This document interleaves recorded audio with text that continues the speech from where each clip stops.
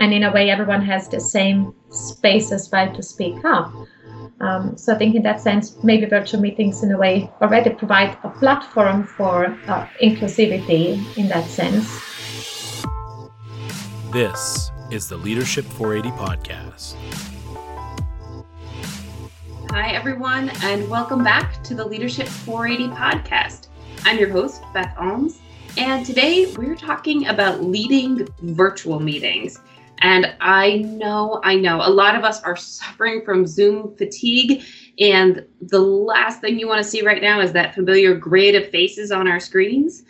But let's face it, for some of us, the virtual office is going to be here to stay long past the pandemic. A lot of companies are going to be offering remote work as a perk, and a lot of folks will be working from home or wherever they travel. So whether you return to the office full time or whether you decide to stay at home, the reality here is that virtual meetings are here to stay, and the least we can do is make them a lot better. And that is why I have my guest today on the show, Greta Perman. Greta is a leadership consultant and psychologist in DDI's London office, and she's been spending a lot of her time this past year focusing on virtual meetings, both for herself and her clients. Greta, welcome to the Leadership 480 podcast. Hi, Beth. Thanks for having me. So my first question for you, Greta, is about settling a debate that's out there about virtual meetings. For some folks, they see no difference in participating virtually. Maybe they've worked for a tech company and worked remotely for years, or maybe they're part of an international team. On the other hand, you've got a lot of people who feel like unless they're sitting right in front of you, you can't have a meaningful conversation. So where do you fall in the debate of virtual versus in-person meetings?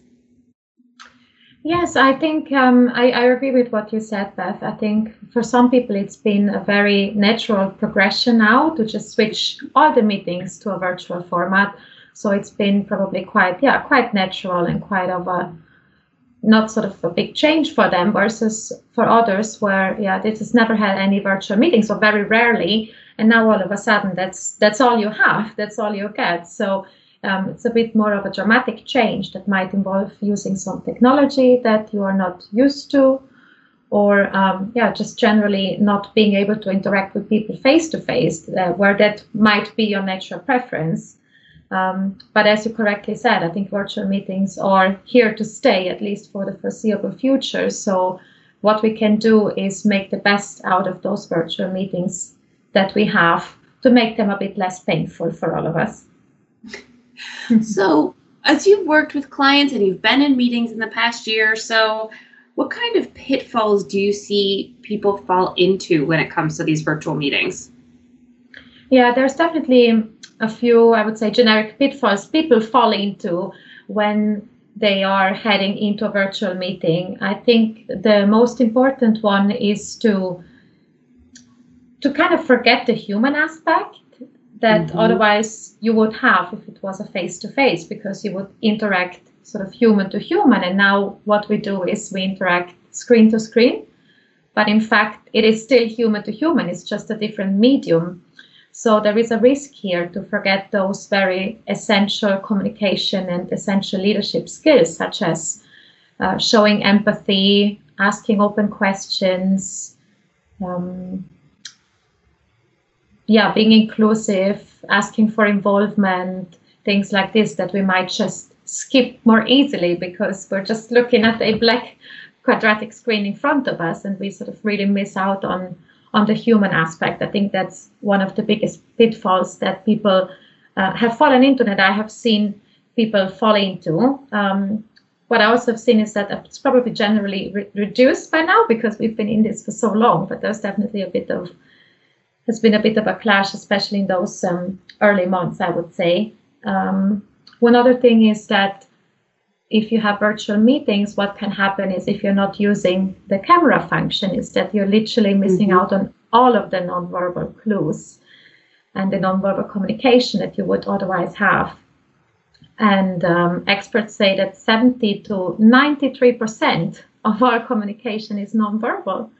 And so if all of a sudden we don't have this, then it obviously suggests that there's a lot of information that gets sort of lost in translation and in between the cables and wires between person A and B. So I would also say, use camera as much as possible where you can, because it just makes it more human, and you will be able to pick up on some of those nonverbal clues as well that are just so important to any communication.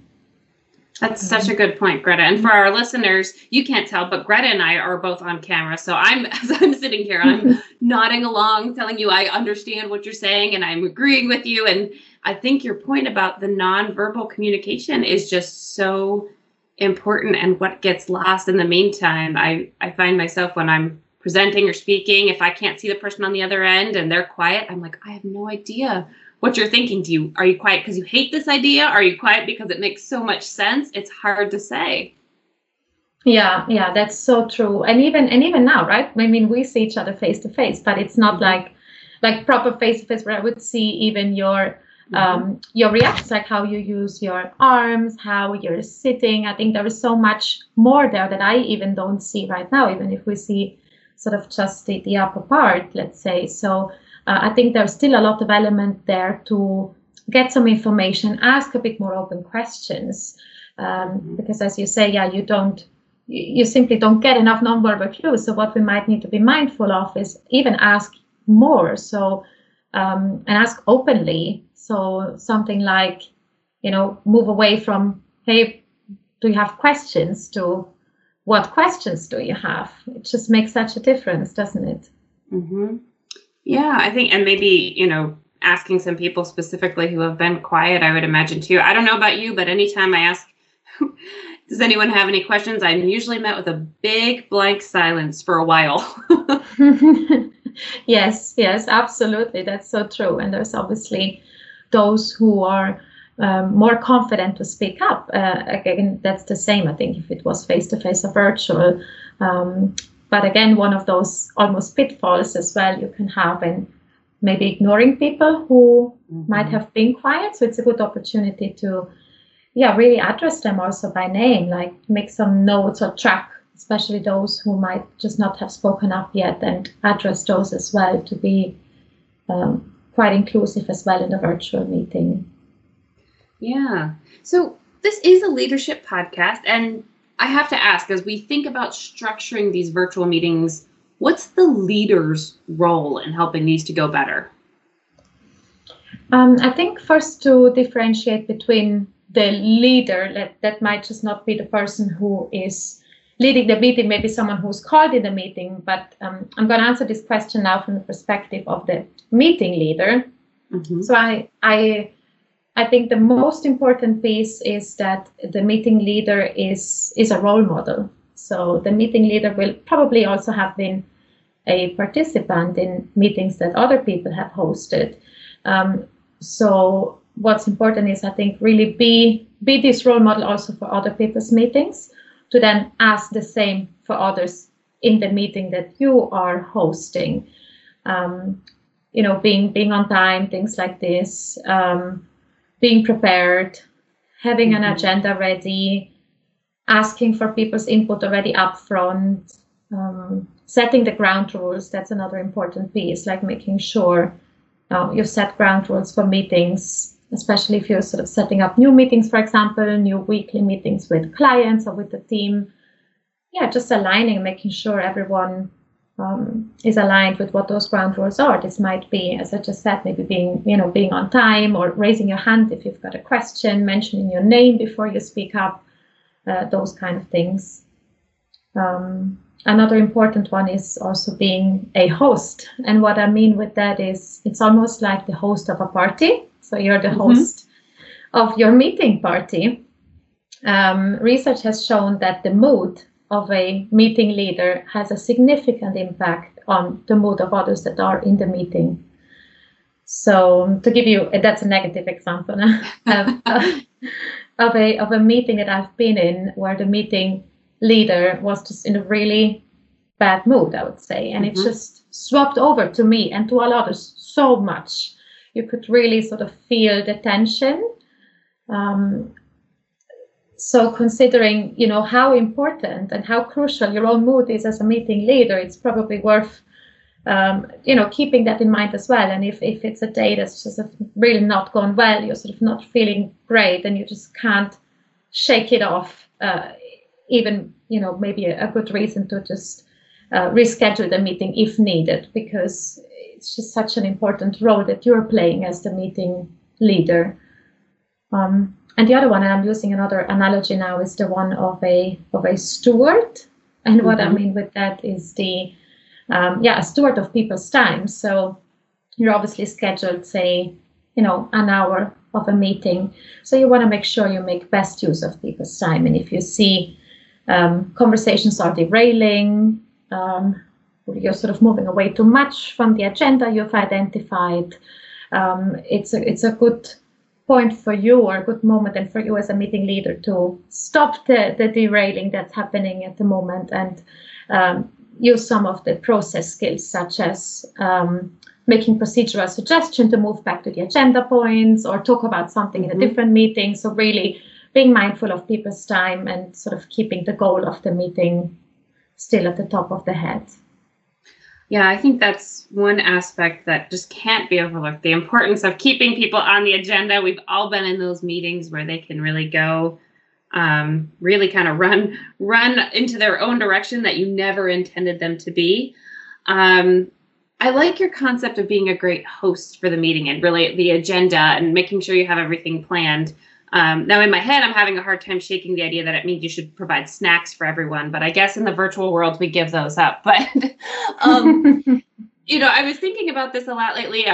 Some folks may have seen Jeff Bezos step down at Amazon recently. And one of the big things that I have seen in the news is him talking about how important they made meetings. So trying to keep meetings small, trying to keep them super focused, and people would spend weeks putting together their any advance work, the brief memo. They would tell people about what this meeting is about and the agenda. So can you talk a little bit about, creating a great agenda that helps things move smoothly? Yes, definitely. So I think what you really want to start with is the goal. Like, what's the goal of the meeting? I think this is something so valid, being it for a face-to-face meeting or a virtual. Like, really start with the goal. Like, what do I want to get out of this meeting? This is where it all starts. And I think from there, then you would be able to draft your agenda and to get an understanding of who needs to be in this meeting, or even, do I even need a meeting? Because if the goal is, you sort of reflect, and the goal is you need to bring some information across, you figure out all I want to do is just bring information across, then I think a meeting is probably not the right method, and you might just want to choose something else, such as simple as an email or a recorded webinar or something like this. So I would say really reflect very well, what do I want to get out of it, and take it from there. Yeah, I think so. That great. One of my favorite memes I think I've seen is just a mug with that says, this meeting could have been an email. That's always such a great point. Like, could you have gotten across the same amount of information in a quick email rather than a meeting? Yeah, exactly. And it's just such if you ask people like, where they spend most of their time, lots of people will just say, in meetings. So yes.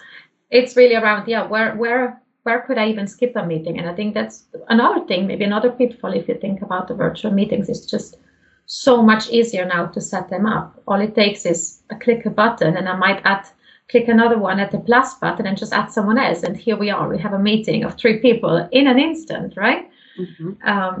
So in those situations where maybe you're not prepared, you don't have an agenda, but you're making asking for a lot of time for people. So maybe, this could have been an email, for example, or just something else. So, be even more mindful how quick it can be now to be included in meetings, much quicker than it even would be in the face-to-face world that we were living in before. Yeah, absolutely. And I did want to ask about inclusion. You had brought that up a little bit earlier as well. And I think it's something a lot of us struggle with, even in face-to-face meetings. The most dominant personality, they might unconsciously end up leading and dominating the conversation. They don't necessarily mean to, but they do. And then people who feel like they have different views or they have less power, they end up staying quiet. And that was hard enough when everyone was staring each other in the face, to be inclusive. A lot of times people had a hard time with it. And now when people are virtual, it can be even harder. So how can we be more inclusive, really intentionally, in these virtual meetings? Yeah, so it just makes me think of a very nice story from our team, actually. So most of the people in our team are located in Europe, and there is one team member, she's located in the United States. And obviously, since about 1 year now, we're having all our meetings virtually. And recently she said to me, you know what, Greta, I have just never felt more included, more inclusive in the team since sort of the last year. Because we've been holding all these virtual meetings that just doesn't differentiate anymore where you're sitting, where you're based, where you're calling from. We're sort of all equal and all the same. And in a way, I think that's just such a nice thought, and it's so true, because all of a sudden, it's just the geographical location where you're based, it doesn't matter anymore, and everyone is sitting in the same seat. There is no such thing as a usual sitting arrangement, for example, that just gives maybe some people a different advantage. And in a way, everyone has the same space as well to speak up. So I think in that sense, maybe virtual meetings in a way already provide a platform for inclusivity in that sense. What's important, I think that's one of the points I've mentioned earlier already, is to still, as a meeting leader, to still keep an eye out for those who just haven't been so vocal, as obviously, as correctly said, for some people it's just easier to speak up, and for others it isn't, and that will be the same in whatever format you're having a meeting in, but also addressing those that have been quiet and seeing what input that they want to share, as you might just need to address those a bit more proactive than others. Calling them by name, asking open questions. And one thing that a meeting leader could, and I think should obviously do as well, if it's important for the meeting leader to be inclusive, is also ask for feedback after a meeting or a couple of meetings, just asking people, how inclusive did you feel by my meeting style, to get a bit of an external view as well. That's a really great point, to ask for that feedback, and to, you don't want to put anybody on the spot. This isn't the point isn't to quiz anybody or make sure, where you're really listening, but make sure you're giving the opportunity for folks to speak up. And I imagine it really helps with engagement in the meetings as well, rather than, if everybody's off camera, people could be on their phones or doing other multitasking and you have no idea, and I think that's a great way to keep people engaged. Yeah. So for my last question, which I ask all of our guests on this show, what was a moment of leadership that had a big impact on you and your life, whether it was for good, for bad, in a meeting, out of a meeting, just a moment of leadership that had a big impact? Yeah, so here comes a more positive story than to my negative example that I shared earlier. So one thing that really comes to mind is that, a few years ago, a previous manager of mine has given to all the women in his team the book called Lean In, written by Sheryl Sandberg. And it's just left such a footprint really in my life, because probably it's just really been one of those examples where you move away from, hey, this is what you could do, I have an idea what you might be able to do, maybe here's a book recommendation, to, here is a book. I have bought a book for you, I have written something inspiring for you on page 1. Take it, go away, read it, and really make it yours. Like, lean in, take charge, make the ask. And that's just really not to me, but to all the women in his team. It's just really something I will always remember. And now always when I look at this book, it makes me think back of his leadership style and how much I've learned under his supervision. So, He was really focused on the potential and building that, and for all of you. That's a wonderful story. Thanks, Greta. Yeah. So thank you for joining us today, Greta. I hope all of our listeners found this to be a good use of their kind of quote meeting time with us virtually here.